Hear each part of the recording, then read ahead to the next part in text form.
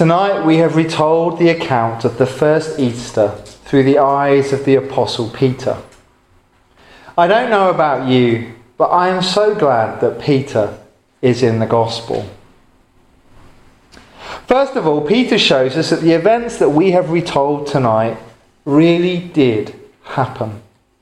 They're not myth or fairy tale. They're not metaphor or fiction. The cross and resurrection of Jesus were literal, factual, historical events that we can depend upon. We saw the man that Peter was. On the night of Jesus' arrest, he was a coward. He denied even knowing the man that he'd spent the last 3 years of his life following, all in the attempt to save his own skin. I don't blame him. I would almost certainly have done the same thing. I also hide from conflict and run from dangerous situations. Having seen what happened to Jesus, Peter feared he would be next. So while sat around the fire that night, he took evasive action. 3 times he lied. 3 times self-preservation took priority over loyalty.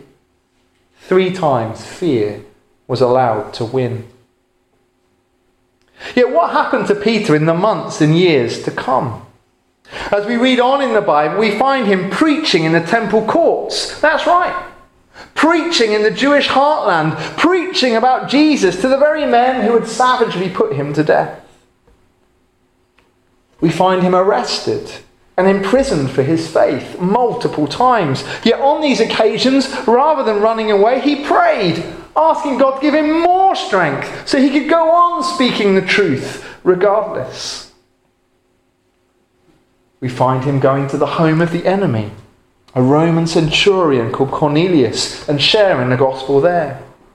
Then we see him making his way around the Mediterranean, preaching, teaching, planting churches, all the time knowing that by doing so he would be stirring up trouble for himself.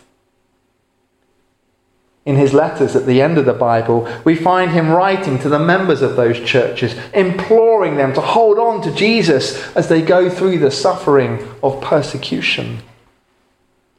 Ultimately, we know that Peter would die a martyr's death. The man who was such a coward found the courage to lay down his life for the Lord. Can anyone here tonight think of a reason that could have caused that dramatic transformation in Peter other than the fact that he met the risen Lord Jesus? What else could have possibly turned his life around to such an extent? What could have made this coward become a champion of the faith? Let me tell you, it was nothing that Peter found within himself.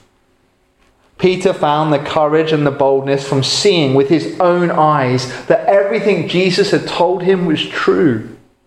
He was the Messiah. He was God's chosen king. He was the Saviour of the world. And Peter knew it without a shred of doubt because he'd met the risen Jesus over and over again. On that first Easter Sunday and through the 40 days that would follow. And now he knew that risen Jesus living in him by his Spirit. Peter gives us the evidence we need that Jesus really is alive again. Nothing else could have turned his life around like this. Peter shows us that the cross and resurrection are true. Secondly, Peter shows us that the cross and resurrection of Jesus work. They work for ordinary people like you and I. It's so important that Peter is in the gospel because he was a man so much like us.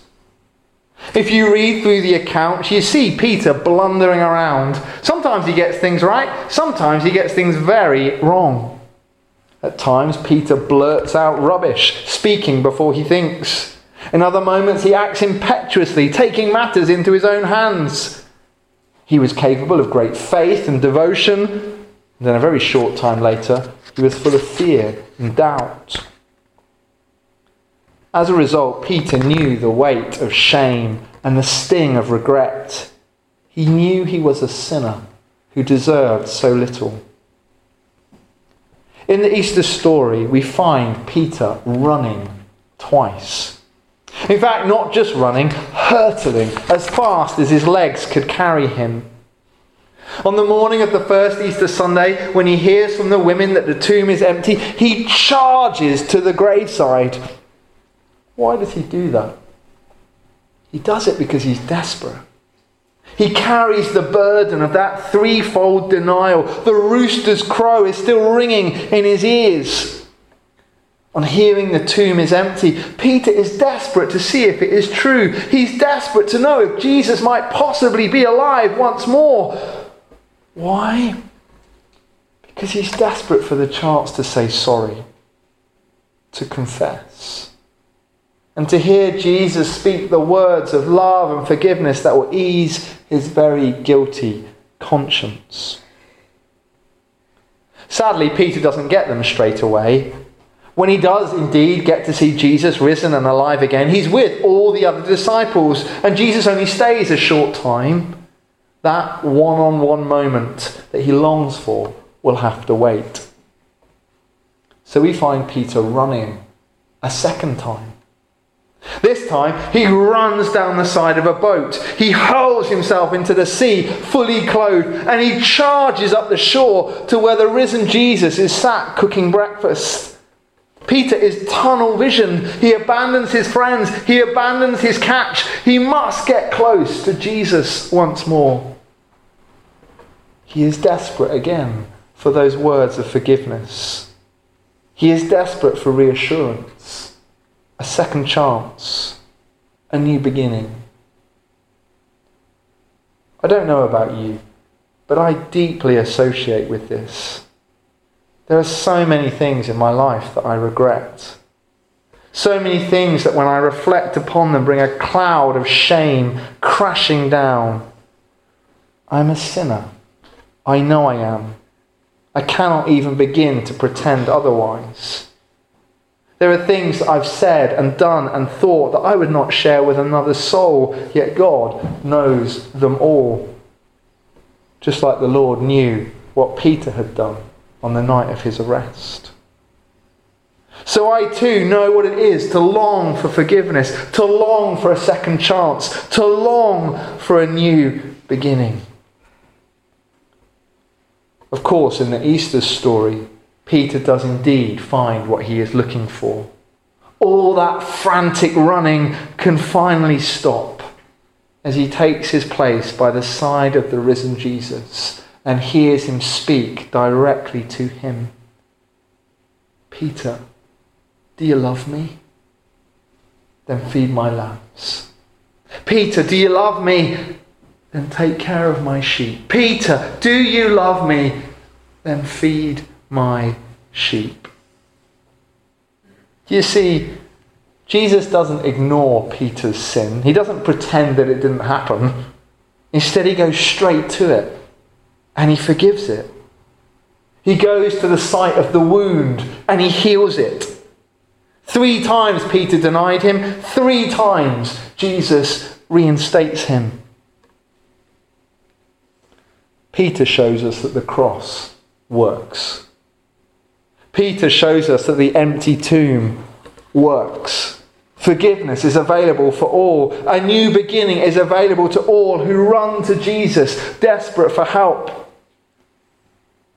God demonstrated his great love for us in this, that while we were still sinners, Christ died for us. So I'm so glad that Peter is in the Easter story. He is the proof that the gospel is true, and he is the proof that the gospel works, even for you and me. We truly can stake everything that we have upon it. Now, a few moments ago, we heard a few words from Peter himself. I don't imagine that many of us have heard them read on an Easter Sunday service before.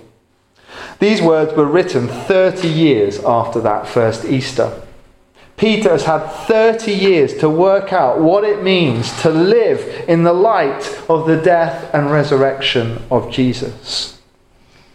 And in his instructions to the early church, as he feeds his sheep like Jesus had asked him to do, Peter uses 3 words that I hope can be a guide to us as we seek to live in the days after this Easter celebration. Those 3 words are serve, submit, and stand.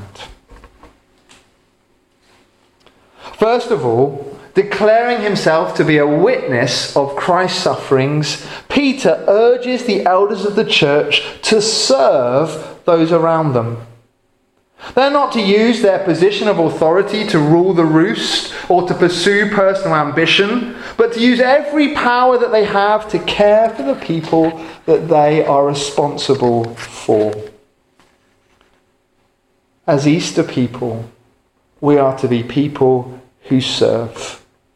We are to live cross-shaped lives. Jesus is the creator and king of the universe, yet he gave everything up, even his very life, to give his people what they desperately needed: forgiveness and a way through death. Now, we of course cannot do that ourselves, but every time we sacrificially serve those around us, we are forming a witness to the crucified God. We are preaching Jesus to the world through our actions. As Easter people, we are to serve our church, serve our spouses and families, serve our neighbours, serve our world. We are to give our very best for others. We are to try and do what Jesus did. We are to make the cross visible again today. But don't worry, this doesn't resign us to a life of just being a doormat. Peter says if we do this, then when the risen Lord Jesus appears again, he will grant us a crown of glory that will never fade away. You see, God's kingdom is upside down. The first become last and the last become first. In Jesus, the servant became the risen king. And the same will be true for us. Secondly, Peter calls on the younger members of the church to submit to those who are more experienced. We all need to realise that we have more to learn, more wisdom to take on board. But then Peter speaks more generally. All the church are to be humble with one another. All are to deal with their pride. Why? Because this is part of the way that we submit to the Lord himself.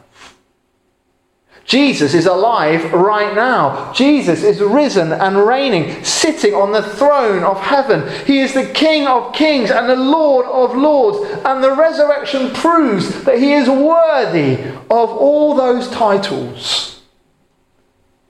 It is right for us to submit to him. Not in a few things, but in everything. We are to submit to him in moments of temptation.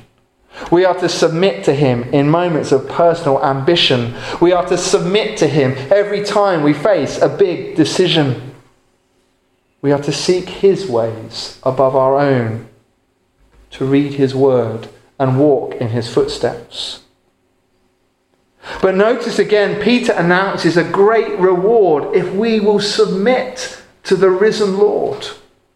If we humble ourselves under God's almighty hand, he will lift us up in due time. If we cast our anxieties onto him, we will find peace, for he really does care for us.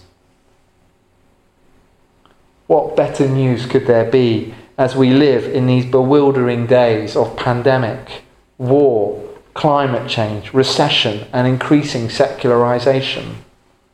The world may look all wrong to us, but the risen King is on the throne.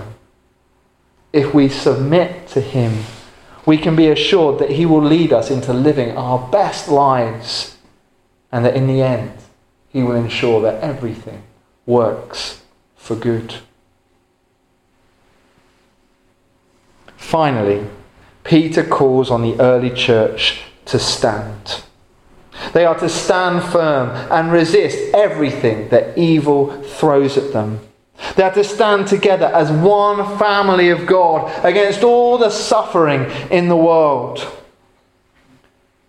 We all know what it feels like to be under spiritual attack. We all know what it feels like to be holding on to faith with our fingertips in a moment of crisis. We all know what it feels like to be mocked and derided for our faith. Peter knew that this would be a reality for all believers, no matter how experienced they were. So he urges us to stand firm together. And what is his great reason for doing so? His reason is that because Jesus is risen, one day he will come back. Because Christ has entered eternal glory himself, he will one day bring that glory to us. One day we too will rise from the grave.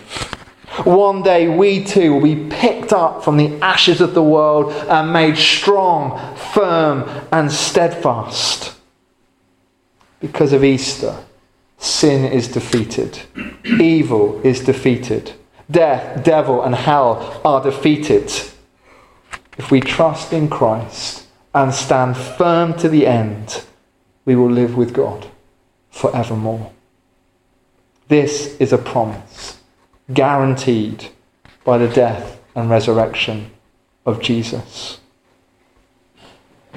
So tonight we have focused on telling the Easter story through the eyes of Peter. We have discovered that it is Peter that proves that the Easter story is true and that the Easter story works. Sins really can be forgiven and life really can go on beyond the grave. And as we have reflected on these things, Peter has given us 3 wise words to guide our living in the days ahead. As Easter people, let us serve others like Jesus did on the cross. As Easter people, let us submit our lives to the risen King and choose God's ways above our own. As Easter people, let us stand firm together in the battle of this world, for we know that the end will be glorious and will make all our tribulations worthwhile. May we start to live these Easter lives, serving, submitting, and standing like Peter from the moment we leave here this evening.